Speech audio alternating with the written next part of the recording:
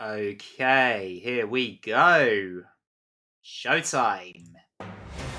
Live from London, this is the Saturday Lunch with Joseph Hammond.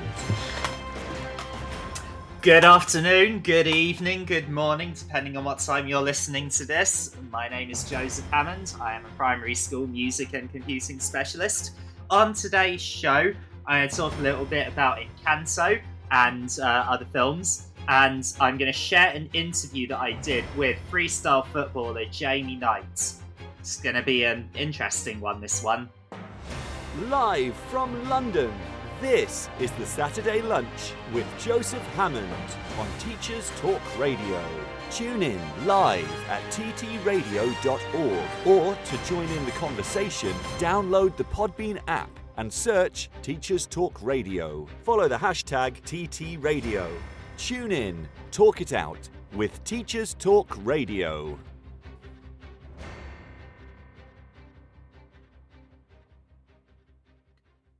Okay, then. So, um, what as I said, I'm going to share a pre-recorded interview that I did with Jamie Knight later on. Jamie is a freestyle footballer, and he's one of the top freestyle footballers in the country. He also, the reason why I'm interviewing him on a teacher's radio show is because he goes into schools and he does freestyle football workshops. And I met him at the Bet Show slash education show in first. I think I met him in like 2019, the January 2019 one. I then saw him again in January 2020 show. And I was gonna try and book him into our schools, but then COVID hit. So yeah, that was an interesting one. Anyway, so you'll see an interview with him.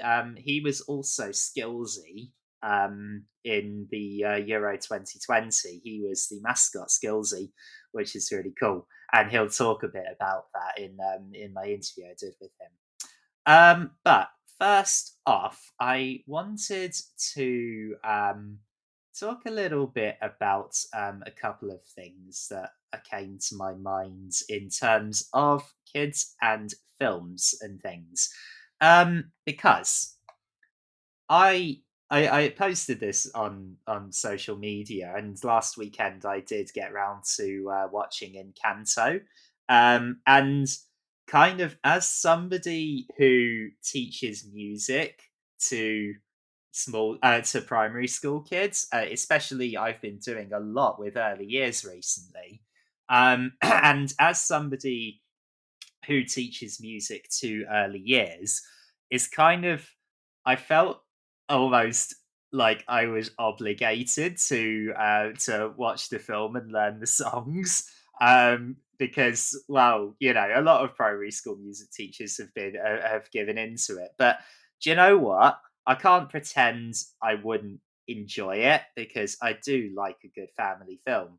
And here's so yeah, I enjoy Pixar and Disney and things like that when they make really good quality films, and if it is good quality, I'll enjoy it. I think I've mentioned this before on the show. Um, when I don't enjoy family films or kids media, is if they're aimed is if they're kind of patronizing, then I'm not a fan. Um, there's ways of getting messages across without being patronizing about them, and that's the key to all of all of this. And so, but yeah, but it's interesting the way that kids see it, because I remember asking. Now, let's take Lion King as an example. The original Lion King is one of my favorite films, and ever. And I know honestly, I know most of the film line for line. I'm serious. I know most of the Lion King, the line for line. But obviously, there's been the remake, the so-called live action remake, even though there's only actually one live action shot in the entire film. Um, so you have to, but yeah, to us, the Lion King, the original, was, highly praised and seen as a masterpiece, and it is. It is. It's a brilliant film. The songs are great. The story is great, even if it is a kid-friendly retelling of Hamlet. It's still, great story. Um, then the remake came out. Now, lots of the Disney so-called live action remakes, I mean, actually a lot of the others are live action because they feature human characters. Um, the Lion King doesn't have any human characters, so it's all CGI, except for the very first opening sunrise. That's a live action shot. Um, but anyway, I asked some of my year ones, which of the two do you prefer? Do you prefer I called it the real looking one, or do you prefer the cartoon one? And most of them said they preferred the real looking one. Now, and that's really interesting because actually, if you look at how it was received by adults and film fans and fans of the original, they were all very for the most part, very disappointed.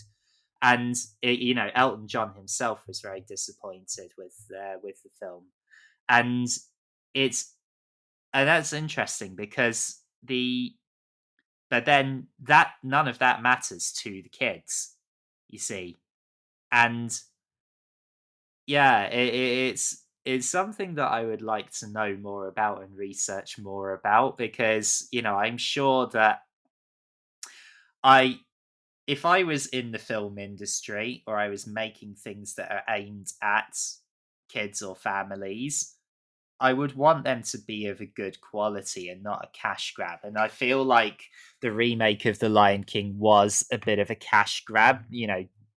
Disney had seen how successful lots of their other live action remakes had been.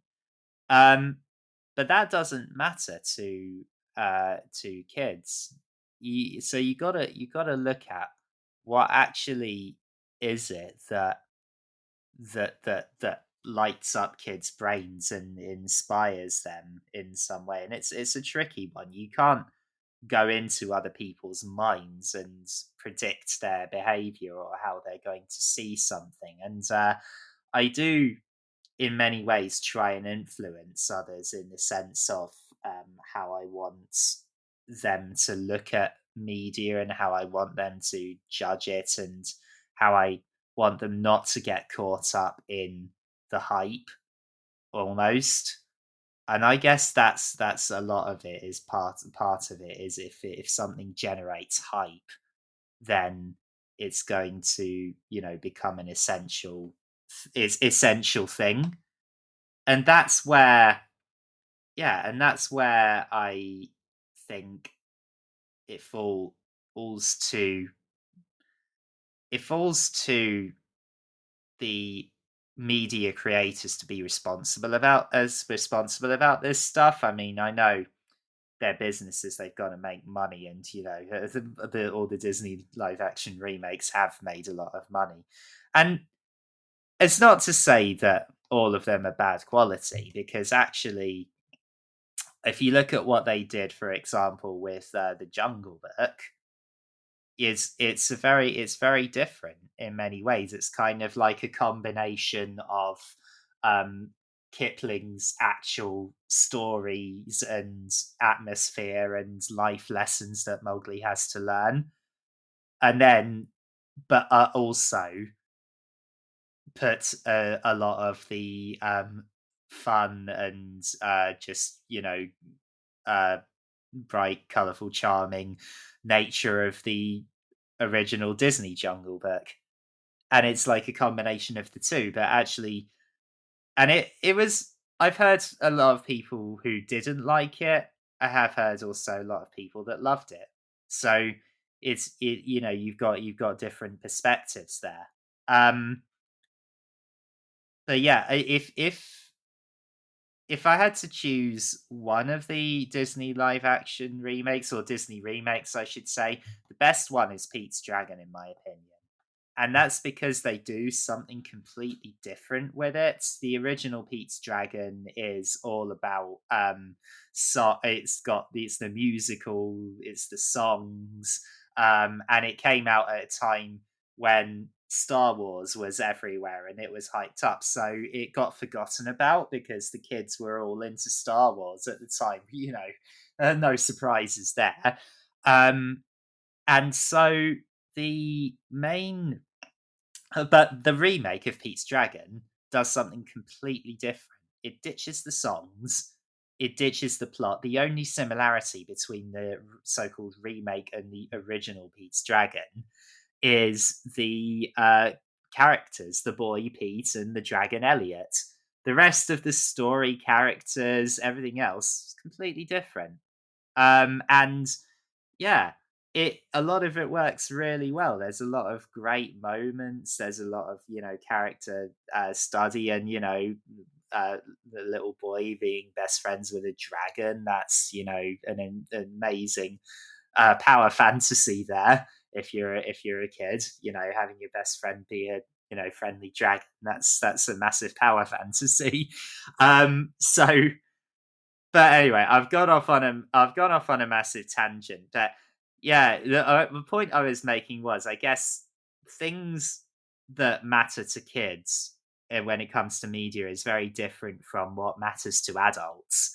And so, yeah, a lot of the response from the Lion King remake and the original Lion King was very it's surprising in a way, because the way the adults see the remake of The Lion King, honestly, my opinion, it's not great. It's a very bland, empty shell of the original.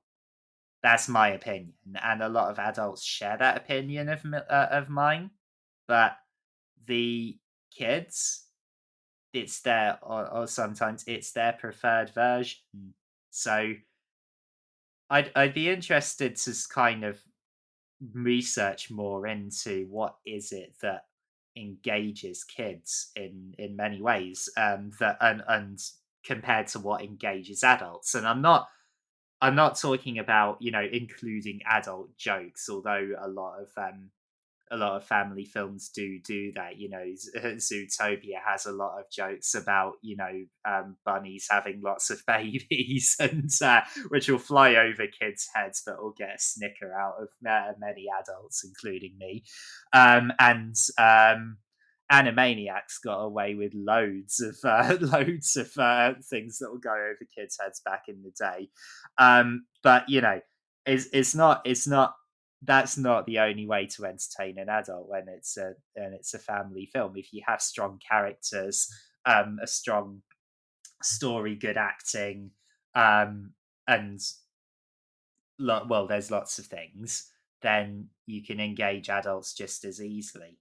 But anyway, back to what I was talking about. So, as a music teacher, I felt almost like, because lots of the nursery kids in my school were talking a lot about Encanto, and they wanted me to learn the songs, and so, but I didn't want to just dive in head first into just learning the songs without context.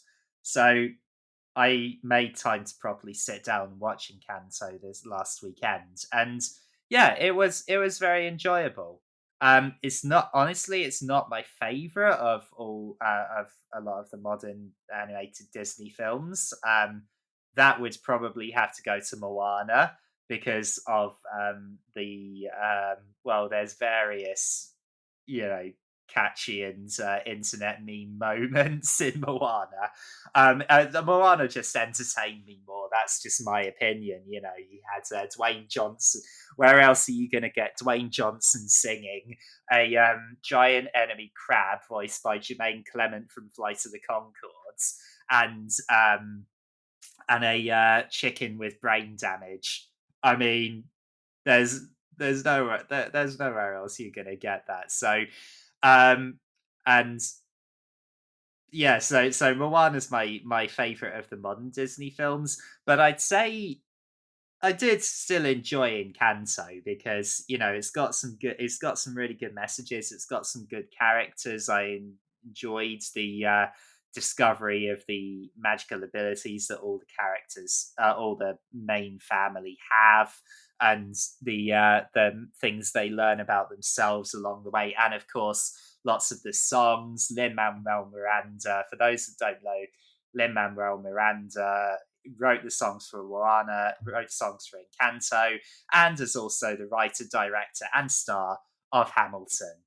So he's got, if you've got a modern day singers, songwriters, Lin Manuel Miranda is one of the best out there. So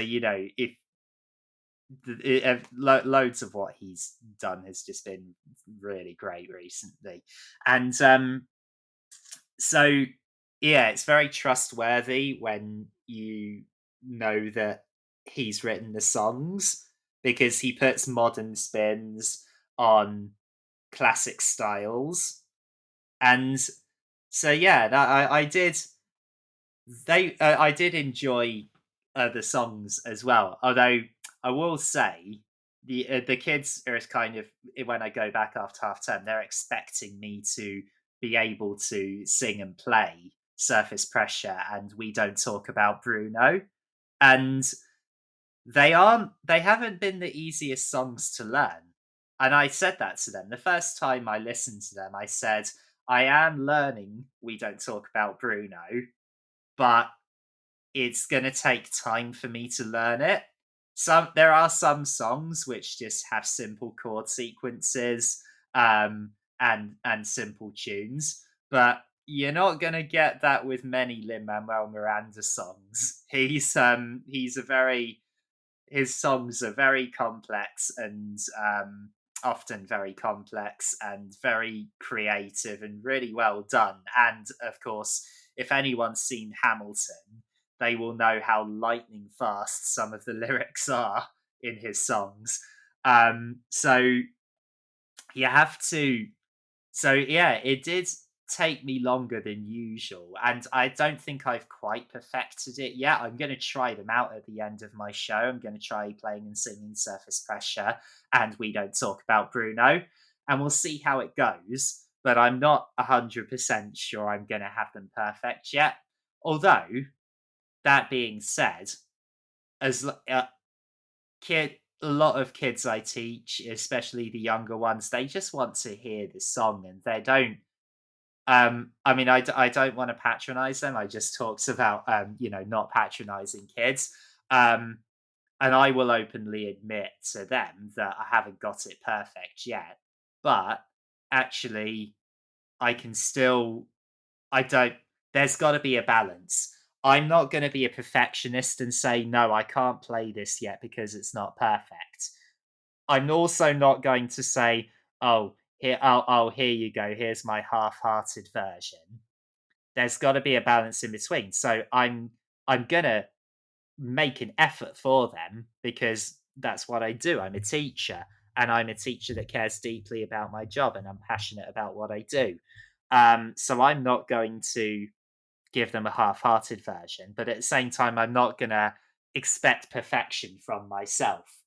I'm going to play it to them with confidence, possibly a couple of mistakes, but then that's okay, because they'll have enjoyed the fact that one of their teachers can play and sing some of their favorite songs on the guitar, and and sing them, or the piano and sing them. And so yeah, I'm just going to go go in there next half term, and when I do my music sessions with my nursery kids, I'm gonna go for it. They've already got lots of songs that I do that are favourites of theirs, that involve music and movement, and that involve actions and dancing and things. But they also want to hear me sing and play some of their favourite songs that they've watched and listened to at home, and a lot of them just enjoy listening to that. And so that's what I'm going to do with the Encanto songs. So I will test that out at the end of my show, and we'll see how that goes. But yeah, what I think I'm going to do is I'm going to take a ad break. Oh yeah, I'll take an ad break after I've just talked about one other thing. So I hope everybody who's listened has survived Storm Eunice. If you're listening to this later, this was the day after Storm Eunice hit the UK on Friday. Now, I was okay. I even actually went shopping, and the wind was fine. I was able to cope. I mean, although I am a forest school person, my school is a full-time forest school, so I am used to that stuff. I'm used to being out in difficult weather. However, I do know that, of course, there are some areas that were hit pretty hard, and of course there will be felled trees. There will be possibly roofs blown off and power lines being knocked down. I don't know all the details, but because of the nature of my school being 100% outdoors, it's going to be interesting to see if any damage has been done when we go back after half term. It's and it is a bit nerve-wracking. We built, for example, we've got obviously a lot of trees. We're an outdoor school. We're on National Trust land. Also, we've built, in fact, one of the tree forts and tree houses that we built for the kids, we actually constructed the Friday before we went off for half term. If that's been blown down or destroyed in any way, that's going to be a bit upsetting especially for the level 3 forest school trained people who worked hard building that, our teaching assistants. So hopefully our tree forts, our trees, everything else will have survived. In a way, it's a relief. It is a massive relief that we didn't have the kids in and we didn't work that day, because we have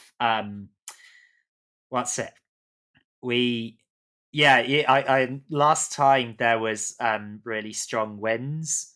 We had to sort of create makeshift shelters for each of the classes and also separate them out because of COVID. So that was a tricky day, which went a bit all over the place. So it's kind of a relief that these really strong winds happened when we've not got the kids in school. So yeah, we'll see what happens. Anyway, I'm gonna take an ad break, and then I'm going to play the pre-recorded interview that I did last Tuesday with Jamie Knight. Oh no, wrong one. That's the one.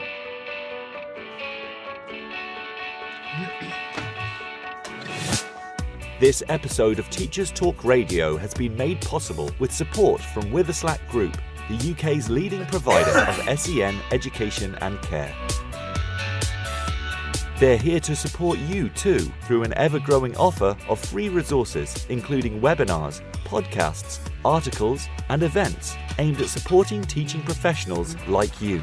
Visit their website at www.witherslackgroup.co.uk to find out more. Introducing UpLearn. UpLearn is an online curriculum learning resource for A-levels that improves student outcomes whilst reducing teacher workloads. Teachers use UpLearn to facilitate independent learning and consolidation of classroom material. Over 150 schools have seen grade improvements with UpLearn, including St Paul's Girls' School, Michaela Community School, and ARC schools.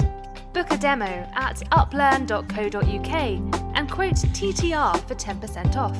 That's Uplearn, uplearn.co.uk. If you're listening to this, then we know we share one thing in common, a passion for the type of outstanding education that every child deserves. That's what makes us the leading provider of specialist education and care. We need people like you to help us achieve even more. With us, you'll be given all the resources and support you need, offered a clear path to career progression, and be rewarded with some of the best salaries and benefits the industry has to offer. We are Witherslack Group. If you'd like to find out more, we'd love to hear from you. Visit www.witherslackgroup.co.uk/careers and be part of our future. Okay. Right. So time for me to play now. All this is pre-recorded. Sadly, Jamie won't be able to answer any questions from live listeners or anything. But it's a great interview. I love what this guy does. He's got a great attitude and outlook. So enjoy. Okay, welcome back to the show, and now it's time for me to interview my guest for the week. And this week's guest may be a bit unexpected for those of you that don't know me, that know me, as my football knowledge is very limited. However, I do love what this guy does, and he really impressed me with his attitude and the way he thinks about things. And I got on really well with him when I met him at the Bet Show / Education Show a couple of years ago.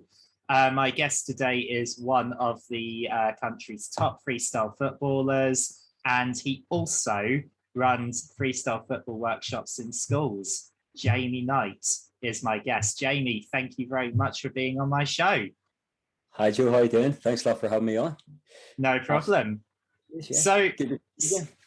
So, first up, Jamie, tell us a little bit about your backgrounds, kind of what you were into growing up. How did you get started with freestyle football, and were you ever a player? Yeah, so this is probably the most common question I get asked. I've never, it's the same with a lot of freestyle footballers. I've actually never, ever played football before for a football team. The main reason being was that the secondary school I went to, you could only play hockey or rugby. Just like any kid in the UK, when I was 8, 9, 10, obviously I was really into football or followed football, but I actually didn't have the opportunity to play it in school. So I could have joined the football club, but if you're not really given the opportunity in school, you're not really going to have time to play it. So what happened to me was I actually played rugby mostly in secondary school, and then it was when I got home from school, I'd be playing football in my back garden, but actually that was by myself. So it was me kicking a ball against the wall, and then that sort of goes into the control side, and next thing you know, I was just doing keepy uppies from the age of about 10 or 11. So that's how I got into freestyle. But in primary school, for example, I was the kid who was doing cross country, like tennis, everything, just experimenting everything. Because I actually didn't properly start freestyle till I was 16. And then I used to be a swimmer as well. So I was a really competitive swimmer from the age of 6 to 16. So I tried everything under the sun until freestyle sort of clicked a bit later on. Okay, so that's really interesting. So a lot of freestylers, they don't actually play for teams. It's generally they choose to do freestyle over actually playing. Yeah, it's weird. But when you break it down, I always compare when you compare freestyle football and football, it's comparing ice hockey and figure skating, or Olympic diving and Olympic swimming. If you look at the swimming one, they both use a swimming pool, but it's completely different sport. When you look at ice hockey, it's completely different from figure skating. They use an ice rink. You know what I mean? When you look at freestyle, all we do is use a football. That's it. 99.9% of the skills I do you can't do in a football match. Like if I have the ball in my neck, I'll get a yellow card. You know what I mean? And Yeah. I'll get tackled pretty heavily by the other team. Like, so like it the good news is people think it's football. That's why like I'm able to make a career out of it, because people look at me and they're like, hang on a sec, Ronaldo can't do that.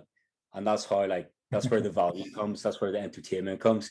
But really when you look into it, it's completely different. It's interesting you say that, because Ronaldo is quite well known for being quite a sort of a trickster with his feet sometimes, isn't he? No, but like I could put any money like after a football match that Ronaldo plays in, he and his son will most likely be on Instagram like looking at like people like us, like freestylers, like, and like be amazed by it. And like I've been lucky enough to work with a lot of footballers, and yeah, they sort of look at you as the celebrity, because like they think you're doing football, but really they're like, how are you doing that with a football? Like, so it's cool. So, and I think the ice hockey and figure skating thing you said, that's a really good analogy, because, you know, ice hockey players, they've got to, you know, literally bash into others on the ice, whereas figure skating, you know, is more of a performing art. And I guess that's where you come into it. You know, freestyle football is like a combination of sport and performing arts, isn't it? Yeah. So like, for me personally, a lot of my tricks are more in the sport side to it. So like they're quite like gymnastic, athletic, like handstands, like forward rolls and stuff. But there's guys that like the French freestyle football community, for example, they take most of their inspiration from breakdance. So a lot of their tricks will be breakdancing moves. Same with the Japanese. Like the UK, we're quite like athletic and stuff, but like that's the good thing about freestyle. You can slow it down as much as you want. You can literally do it. You can pick any song. You can do it to like classical music if you want. It's completely up to you, like which direction you want to take it. But yeah, it's definitely more of a performance art. Like even when I do performances and stuff, there has to be music. Like I'll never ever perform with no music playing. Okay. So like more of like like you said, like a performance art. Like a dance sort of thing. So what are your favorite songs to play to generally? So for like 10 years, I played to Calvin Harris Slide. I don't know if you remember it. It's not that like fast beat. It's quite like slow, picks up a bit, but it's really good for like corporate events and stuff. So that was my like main song. I've not got another one now, but but yeah, like you can do it to anything. Like I used to, before I went professional with freestyle, I used to street perform on streets. Okay. So like I went to uni in Manchester, and every Saturday I'd street perform for like 6 or 7 hours. And then I did like a whole summer in Dublin before. And like when you're street performing, I'll be performing like 8 or 9 shows an hour to different songs. Like I'll put it on shuffle, and whatever song came out, I'll just do a routine to like, 150 people. Yeah. So like, yeah, you got to be able to like wing it and freestyle essentially. That's it. Yeah, because I mean, Torvill and Dean won gold with Revels Bolero, so you can do. I can see that happening with freestyle football as well, where you and because my main job is as a music teacher. If that's a way of getting of integrating those two things together, I'm all for that, definitely. Yeah, it helps your creativity, you know what I mean? Even when I go into schools now, I'll always have music playing, and I always say at the very start of the workshop, like, hands up if you play football. And like most of the time it'd be a lot of the girls who don't play football. Yeah. And I'm always like, well, freestyle is actually more dance than football, and it's more gymnastics than football, and like it sort of just chills out the whole class. And it makes them realize like it's for like every ability, if you're into football or not. Like, so Yeah, and this is something that that I can completely get that. We're trying to work through the stereotypes of, football isn't just for boys, and dance, even ballet, isn't just for girls. Yeah, Yeah. there's these big stereotypes that, and in music a similar thing can happen, because I feel like what girls see is they see other girls being singers, but they rarely see other girls playing musical instruments. That's something I'm trying to change. It's usually guys that are playing the instruments. So yeah. Mhm. So Yeah, done. yeah, that's a good point. I'm actually, yeah, because like if you look at like Adele when she sings, the orchestra behind it, she's usually men. You almost want to make them go through like the musical instrument bit before they just want to become like a pop star, I suppose. You know what I mean? Yeah. Like, Yeah. it's very cool thing. Cool. So, what as kind of as a performer, what are your favorite events or commissions that you've had, or favorite events that you've performed at? Yeah, so like I've been now fully professional since I was 23, so like 6 years now. In that time, so like the biggest one I got, it was for the Euro 2020. So Uh-huh. I was asked by UEFA to be the official global mascot for the Euros, called Nice. Skilly. So like the way each World Cup Olympics has got like the mascot. So Yeah. this was the first one that was gonna actually do, like, it's gonna be like a performer, like actually do tricks and not just stand there and wave. So yeah, it was Skillsy for the Euros. So originally it was meant to be 36 performances all over Europe, but then obviously COVID, it got moved back, and then I ended up just performing at Wembley at the England games, which is still class, like, Yeah. as Skillsy. But like I wasn't allowed to practice in the costume, so I hardly had any like Oh. practice runs, and they designed, because basically they invited me to try on the Skillsy costume before I had signed the contract, and Yeah. like, and then I was wearing, I put like the head on and stuff, and they're like, "Oh, what do you think?" And I couldn't actually see my feet. Oh God. I could only see the very very top of my toes. But Oh my obviously, God. I don't want to like, because I wasn't like agreed yet, so I was like, "Yeah, it's great, like, oh, this is perfect, blah blah blah," like got everything signed off, and then the first performance, it was like the Skillsy reveal at the Ajax Arena in front of 50,000 people. It's on YouTube. I might send you the link. And I was standing there with like a big like blanket over me because they're about to reveal me. And yeah, like the guy on the tunnel is like, "The new mascot, Skillsy." They like take the blanket off, and I'm running on, and like I didn't even get rehearsed, and I literally can't see my feet. So I had to run onto the center circle. It was only like a 45-second show, thankfully. So spun the ball on my finger and then like dropped it to my feet. And I was honestly just using like peripheral vision, like Yeah. 15 years of muscle memory just to like juggle, juggle a football in a mascot costume in front of 50,000 people. Like, so Wow. didn't drop it, Yes. run away with it.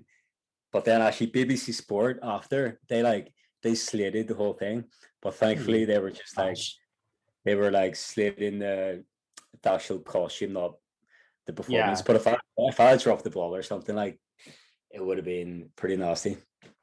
That's probably Okay. the biggest one. Nice. Yeah, that kind of, because like I piano is one of the main instruments I use, and well, when you're playing any musical instrument, muscle memory is key. So the fact that you could do that with all the practice that you've had, that's super impressive. Or yeah, I mean, when you said the BBC slated you, I was just thinking that, wow, harsh. But then you mentioned no, they actually criticised the costume, which is completely fair. If a freestyle footballer can't see their feet, that's kind of a big deal. But anyone listening, like, if you go on YouTube, type in like, yeah, Skillsy, it was Skillzy Yeah. reveal. It's on YouTube. It's pretty now you know that I can't see. When you watch it back, it should be quite entertaining. Yeah, that sounds brilliant. You heard it here first, guys. Let's go on to your. Well, I want to focus on you for one more question, then we'll talk about the work you do with the kids. So, your training routine. Can you describe to me what your training routine is? So it's interesting now. Like, so from the age of 17 to, let's say, 25, that was my main like I wasn't worried about like making a living. I wasn't worried about how much business I was doing. It was just get as good as I can at freestyle. Because when I was 19 and came second in the UK, so around then I was training. I was at uni as well, so it was probably like 2-3 hours a day. And then when I was 23, I qualified for the Red Bull Street Style World Finals. So this is like it's like the World Cup. It's like the top freestyle competition. So I had 6 months to train, and I was honestly training 5-6 hours a day, plus gym, plus running. And yeah, I ended up coming 9th in the world. That was back in 2016 in freestyle. Nice. That like 5 years leading up to that, I was probably training like 3 to 5 hours a day, every day. But now like I stopped competing. I stopped competing back in 2019. Just because, like freestyle is still quite like a up and coming sport still. It's still not like really commercialized. So like it's not like other sports where you're like a full-time competitor who can make all their money from like coming 10th in the European Championships. You know what I mean? You need all freestylers make a living from outside of competition. So like after World Champions coming like top 10 in the world, I slowly started changing my like how I looked at things and actually making a living. So now like especially now, I'm doing like maybe up to 100 skills a year, for example, and doing corporate events, performances. I'll be lucky if I can train sometimes like 4 hours a week if I'm really, really busy. So like, which I'm sort of fine with now. I'm 30 this year, like, and I'm more like, honestly, my main aim, I know we're going to go on to it, it's more just like inspiring the next generation in schools to get into the sport. And so yeah, like the hardcore training days are probably behind me, but speaking about muscle memory, like that's just, I'm probably the best I've been purely because of the amount of years I've been doing it. Yeah. Like so it's yeah, I don't actually have to practice just to maintain it.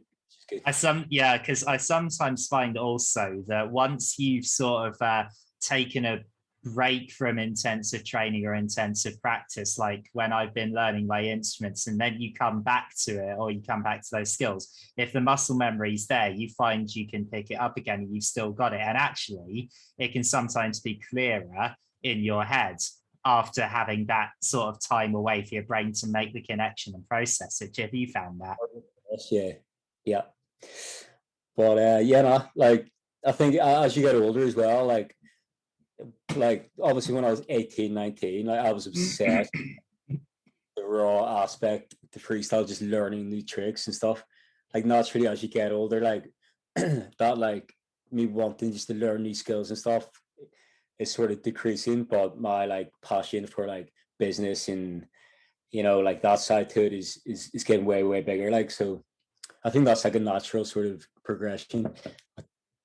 Nice. Okay, so on to your teaching and workshop leading now.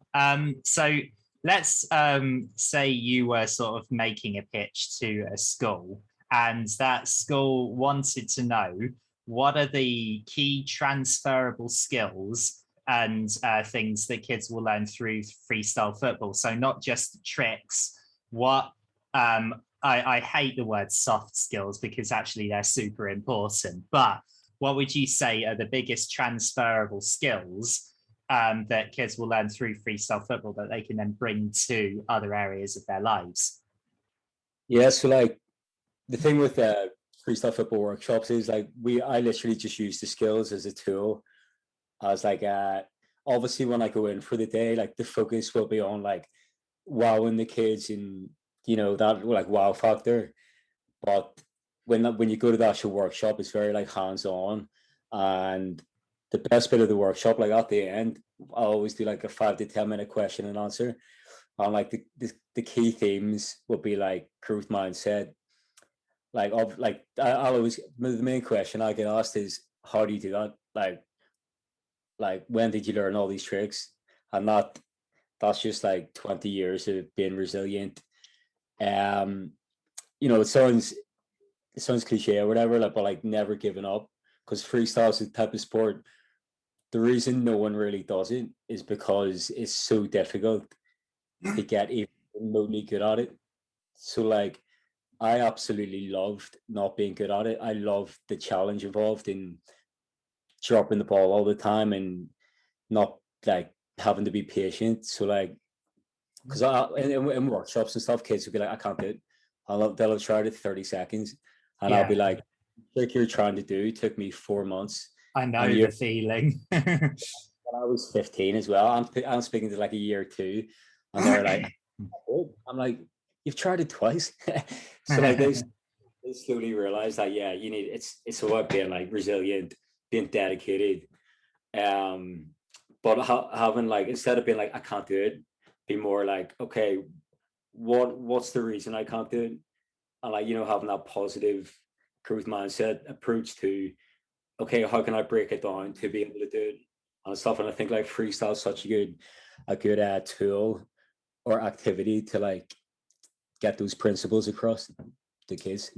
Yeah, and I found that with teaching kids instruments as well, with some drums and guitar are good examples. I've had students that would cry because they couldn't remember or they didn't put their fingers in the right place quickly enough for chords, and then after several lessons on it, months later they're getting it right every time. And same with drum rhythms. One of the first things you learn on the drums is separating your legs and arms, and not sort of your arms jerking when your legs do something. And when that muscle memory gets there, it's very satisfying for them as well. Yeah.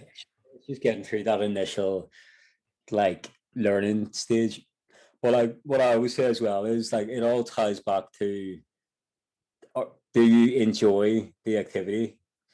You know what I mean? Like I always say at the end of the workshop, if you enjoyed it, and look, if you didn't enjoy it, freestyle, like don't go home and practice it. Don't it's fine not to enjoy it. But like if you did, get something out of it, that's a really good sign, because once you become passionate about it, practicing it 5 hours a day and not being good at it isn't going to bother you, because ultimately you enjoy the process of it. Like, so like, that was the thing with me. I loved it so much that I didn't care not being good at it. So like I try and get that across as well. If you generally, and I'm going to take that. I really like the way you said that. If you're so passionate about it, you don't care if you're not good at it. You're just gonna go for it. I'm always like, okay, who plays the PlayStation or Xbox? And like just say like 10 kids put their hand up. I'm like, if I had to tell you to practice or to play the PlayStation 3 hours a day as your homework, would you find it easy? And they're like, yeah, of course it would. So like you need to find that sport or activity that's that is your PlayStation. Like it doesn't have to be the PlayStation.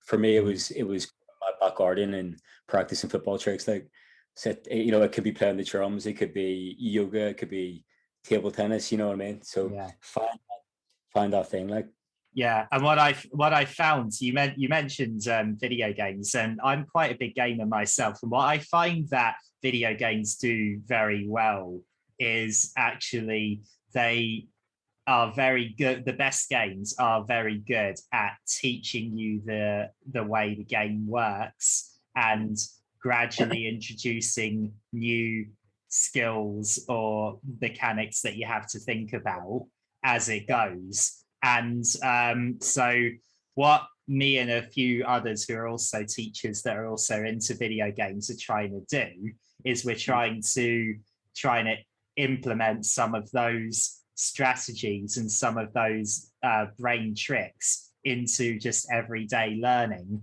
and with other things, outside of screens. And we think that will be, if we can nail it, that will be a really valuable tool. Also, e-gaming now is such a big, it's such a esports. Totally credible career path now, isn't it? Yeah, well, I mean, personally, I wouldn't want to get into competitive. Sorry, what did you say? What was that? It's a risky one, because it is literally a career path now, but you still don't want to just recommend, a primary school kid getting into it. You know what I mean? Yeah, I would, and I would. I mean, that for a different reason that you're thinking, I wouldn't recommend a primary school kid getting into competitive League of Legends for the reason that do you know anything about League of Legends? No, I don't. Okay, no. Let's just say that the people that play it are some of the most toxic people I have ever seen online. It's unbelievable how toxic it is. And all these people, I'm guessing, are trying to get to the top, and then they, you get 5 strangers trying to play with each other in a video game, and my God. Yeah, like in real life as well, though. That's you gotta find that balance if you're going down the gaming route, because in a day, it's probably you in your bedroom for 6 hours a day, so it's quite risky, I think. Yeah, but something that I often talk to kids about is having a good attitude with the stuff that they want to do, and I guess this is something that can happen with football. And I'm not, obviously, there's, just like with gaming, there's gamers that, are really toxic online, but then there's people, I've lucky enough to met some people who are really nice and awesome people that I now sometimes work with and are good friends of mine. And I feel like it can be the same way in football. Like, my brother is a huge football fan. He's got a group of friends that they go to Leicester, they go to local teams like Hadley, they have an exchange with some German football clubs. They've got a really good thing going and they're really good friends. Unfortunately, what we did see, particularly in the Euro England-Italy final, was some of the worst that football fans, so-called fans, have to offer. So have you ever had that talk with kids before about, that you don't have to be this way? If, despite all the good things Marcus Rashford's done, he still received that abuse. Have you ever had the talk with kids that you don't have to be like that? To be honest, not really. I just distance myself so much from football. It's only the first thing I say. I've never. The first thing I said in a workshop, I'm like, hands up, who can guess what sport we're doing? And they're like, football. And I'm like, nope. It's a very special kind of football. And then I show a bit. But I just try and distance myself from anything football related, purely because it is a different sport, but also that sort of thing. I think in a broad sense, even if you want to become a footballer, you have a 0.01% chance of making it.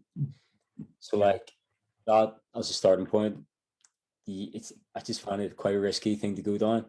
But then, like you said, the hooligan side to it, the culture, football games, you can sort of get drawn into there's sometimes more to life than just living for a Saturday football match and actually swearing at the other people in the crowd. You know what I mean? Yeah.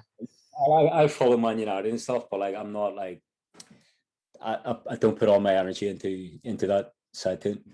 Yeah, cool. So going back to the teaching. So you've obviously been to loads of schools all around the country and things. So can you tell me some of your biggest success stories teaching freestyle football to kids? So I'm thinking about where you've had a hugely positive impact on a particular child.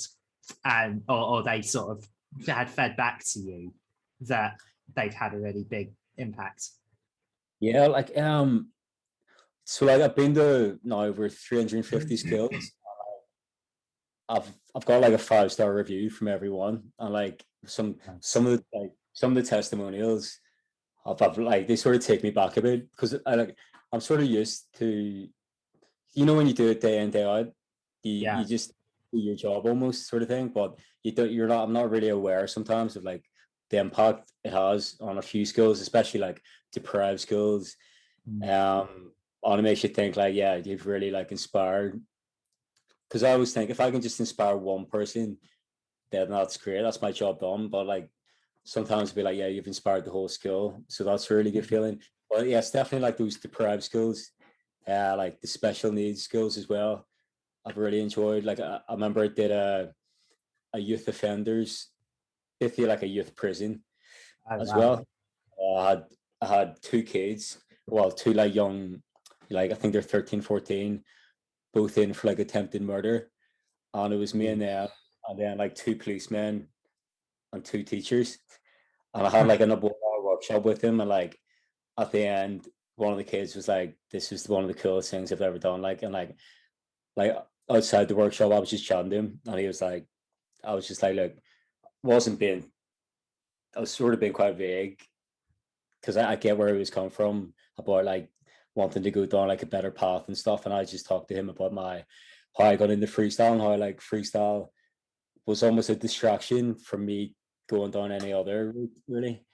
So that was pretty cool. But yeah, I always just think when I was in primary school, I would have absolutely loved someone to come in to do freestyle. So like I always just try and put myself in the kids' shoes.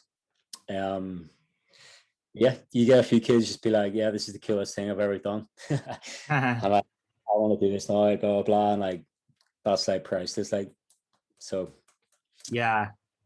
Oh wow. That youth offender story. That's wow. That's great. I love that.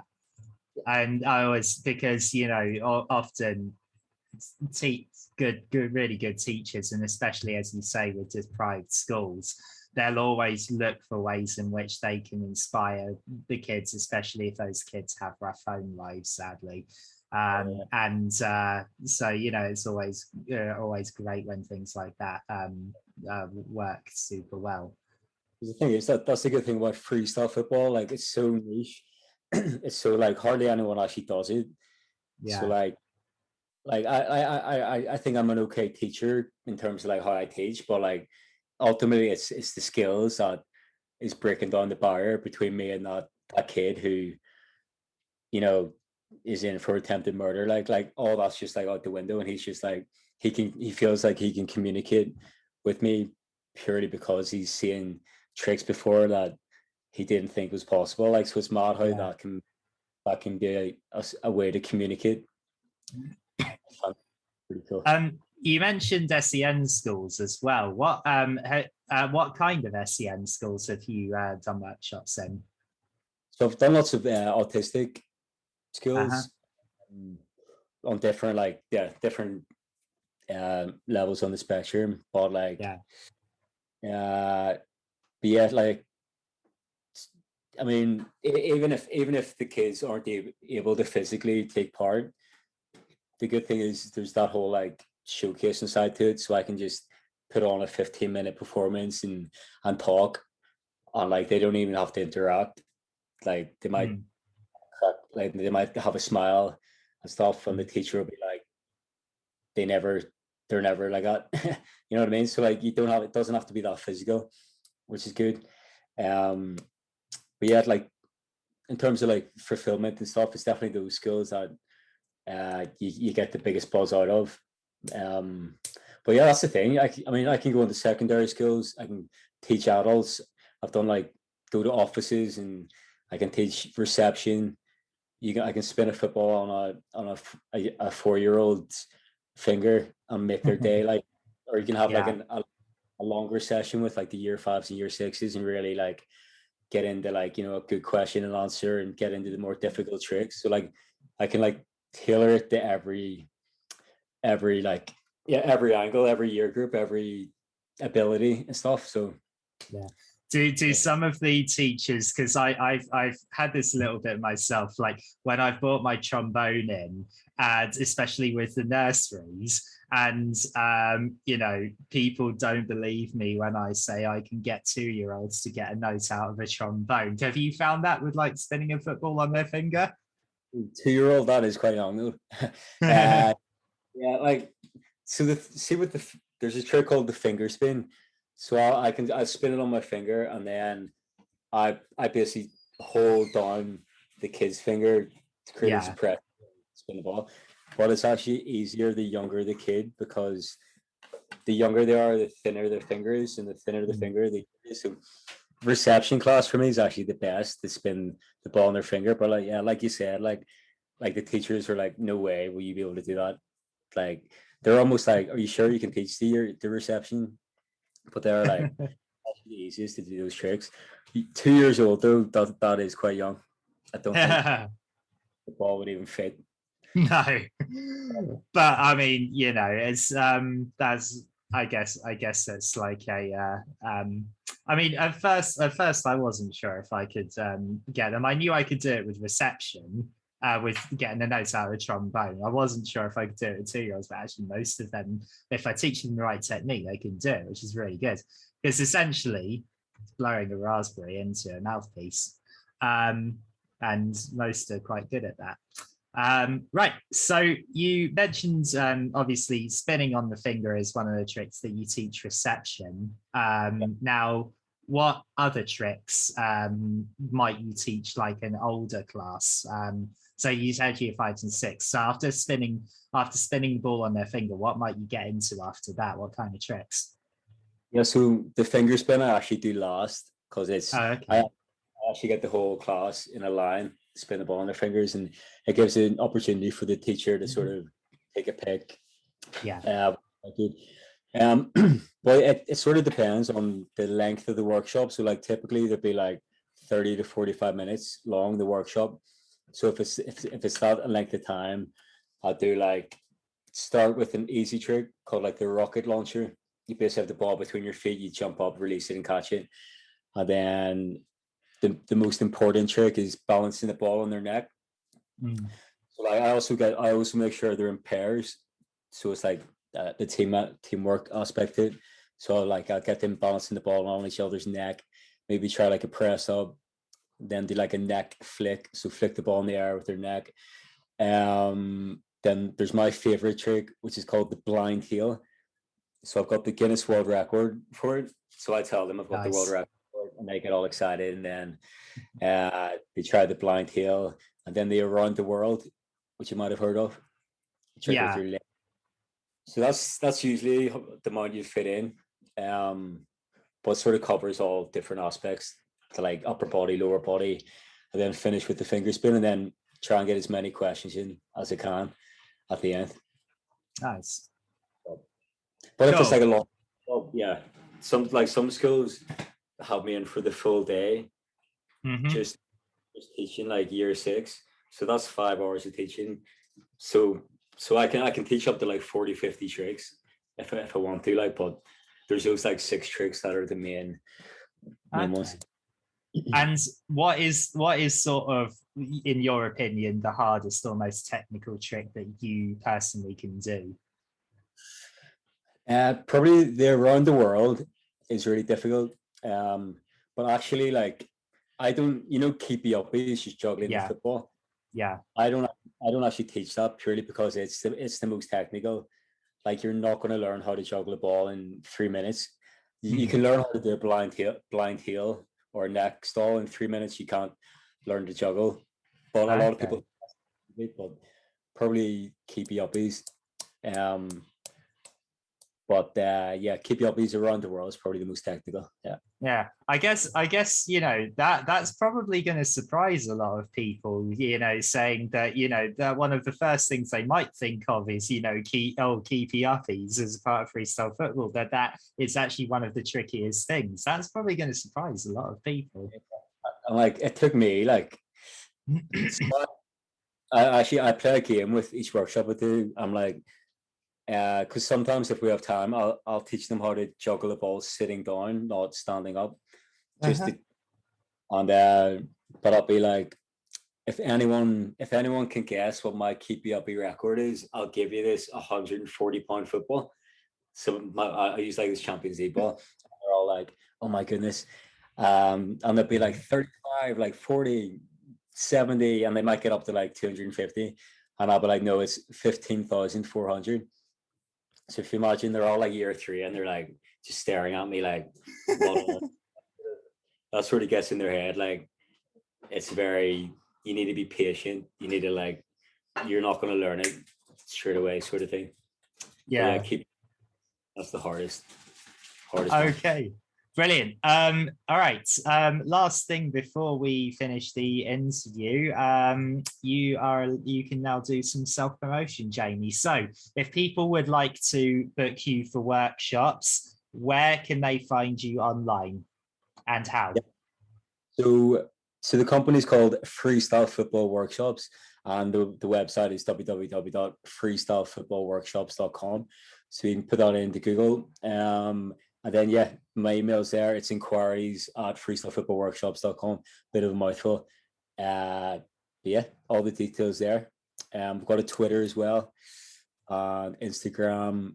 And if you want to find out more about me as well, it's my name's Jamie Knight. So it'll be on YouTube and Instagram. But that's all the details. Brilliant. Jamie, thank you very much for being on my show. It's been absolutely great talking to you and finding out more about what you do. All right. And I will see you later. See you in a bit.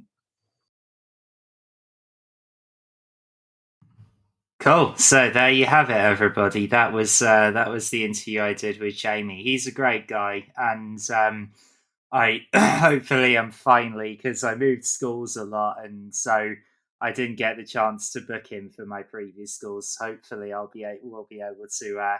I'd really love to book him for my kids at school, and hopefully I will.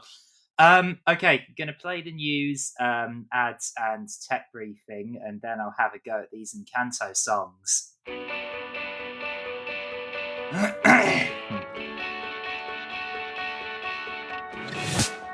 This episode of Teachers Talk Radio has been made possible with support from Witherslack Group, the UK's leading provider of SEN education and care.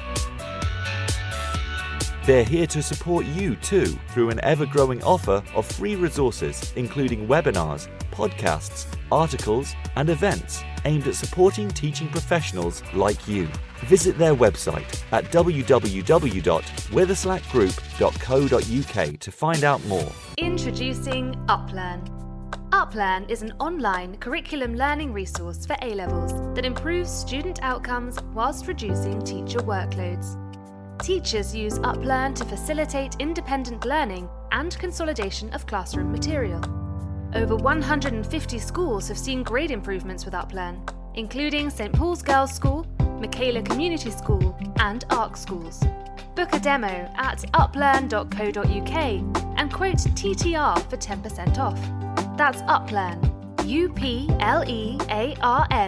uplearn.co.uk. If you're listening to this, then we know we share one thing in common: a passion for the type of outstanding education that every child deserves. That's what makes us the leading provider of specialist education and care. We need people like you to help us achieve even more. With us, you'll be given all the resources and support you need, offered a clear path to career progression, and be rewarded with some of the best salaries and benefits the industry has to offer. We are Witherslack Group. If you'd like to find out more, we'd love to hear from you. Visit www.witherslackgroup.co.uk/careers and be part of our future. This is Teachers Talk Radio, and this is Teachers Talk Radio News.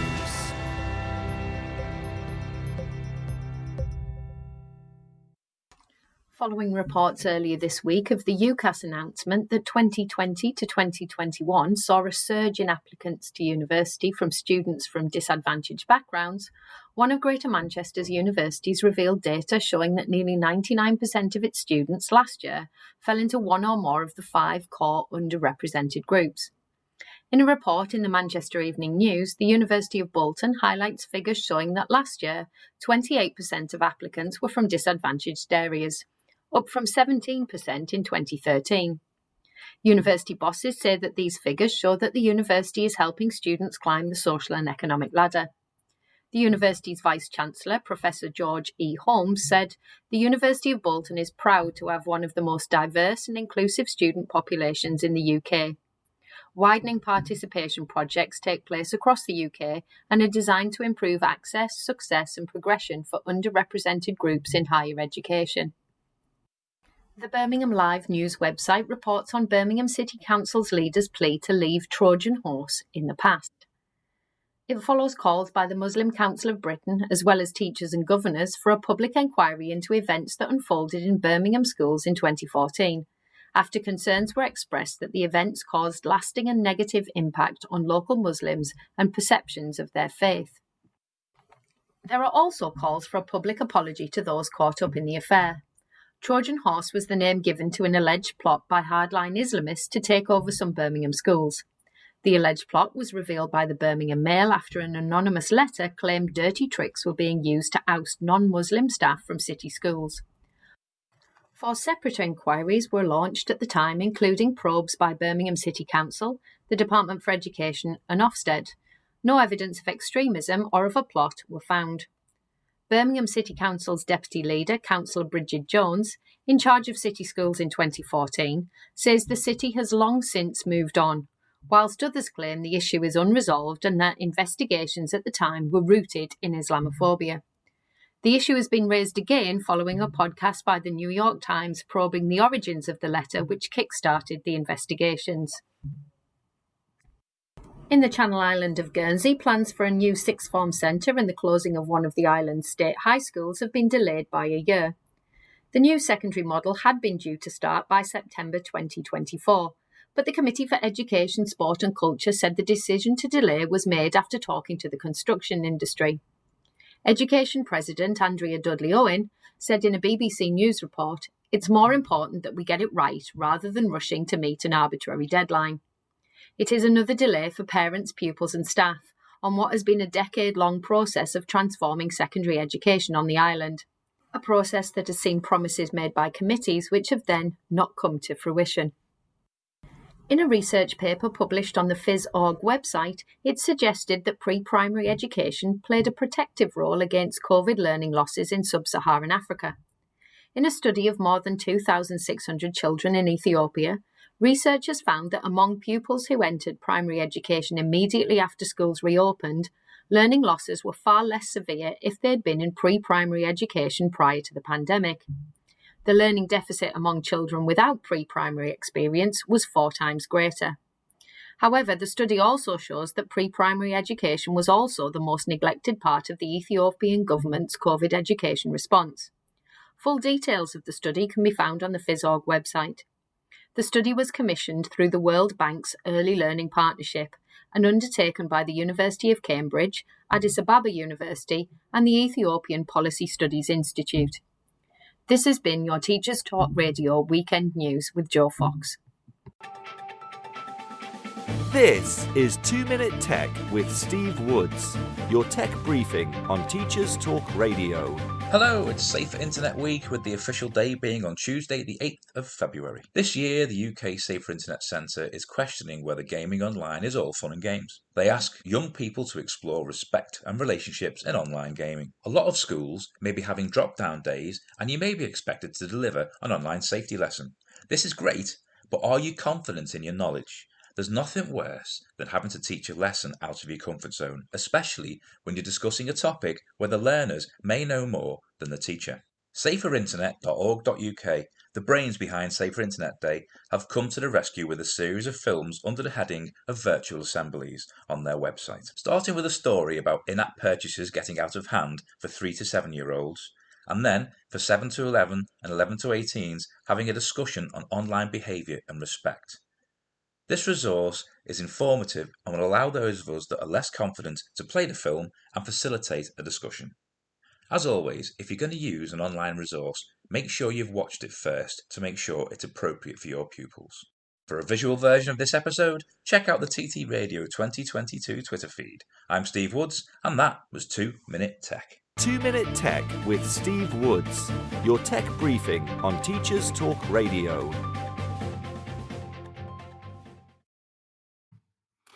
Okay, right, so I'm going to have a go now at, just in preparation for coming back after half term, see how well I can pull off Surface Pressure and We Don't Talk About Bruno. At least a bit of them, because we shall. So we'll see how it goes. So first up, we're going to have a go at Surface Pressure. Then going to have a little go at some of We Don't Talk About Bruno. Okay, so E minor is the.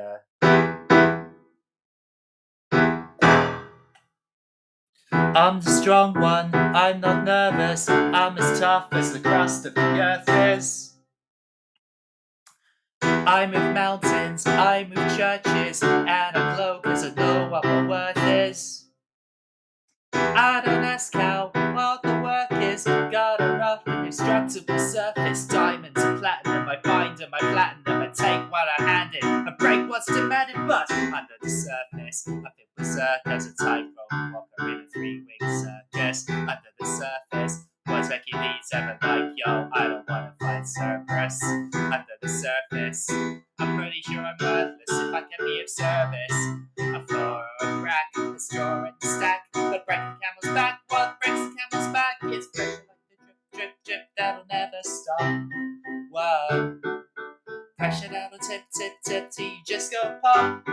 Whoa, give it to your sisters older, give it everything that we can shoulder. Who am I if I can't ride with the ball? If I fall to pressure like a grip, grip, grip, and I won't let go. Whoa, pressure that'll tick, tick, tick till it's ready to blow.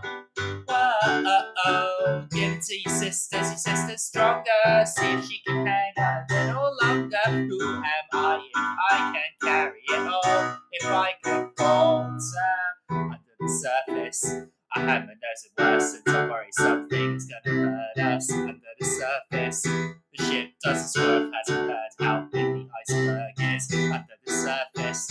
I think about my purpose, and that's another surface. Like the dominoes, a light wind blows. You try to stop it toppling, and on it goes. But wait, if I could take the crushing weight of expectations.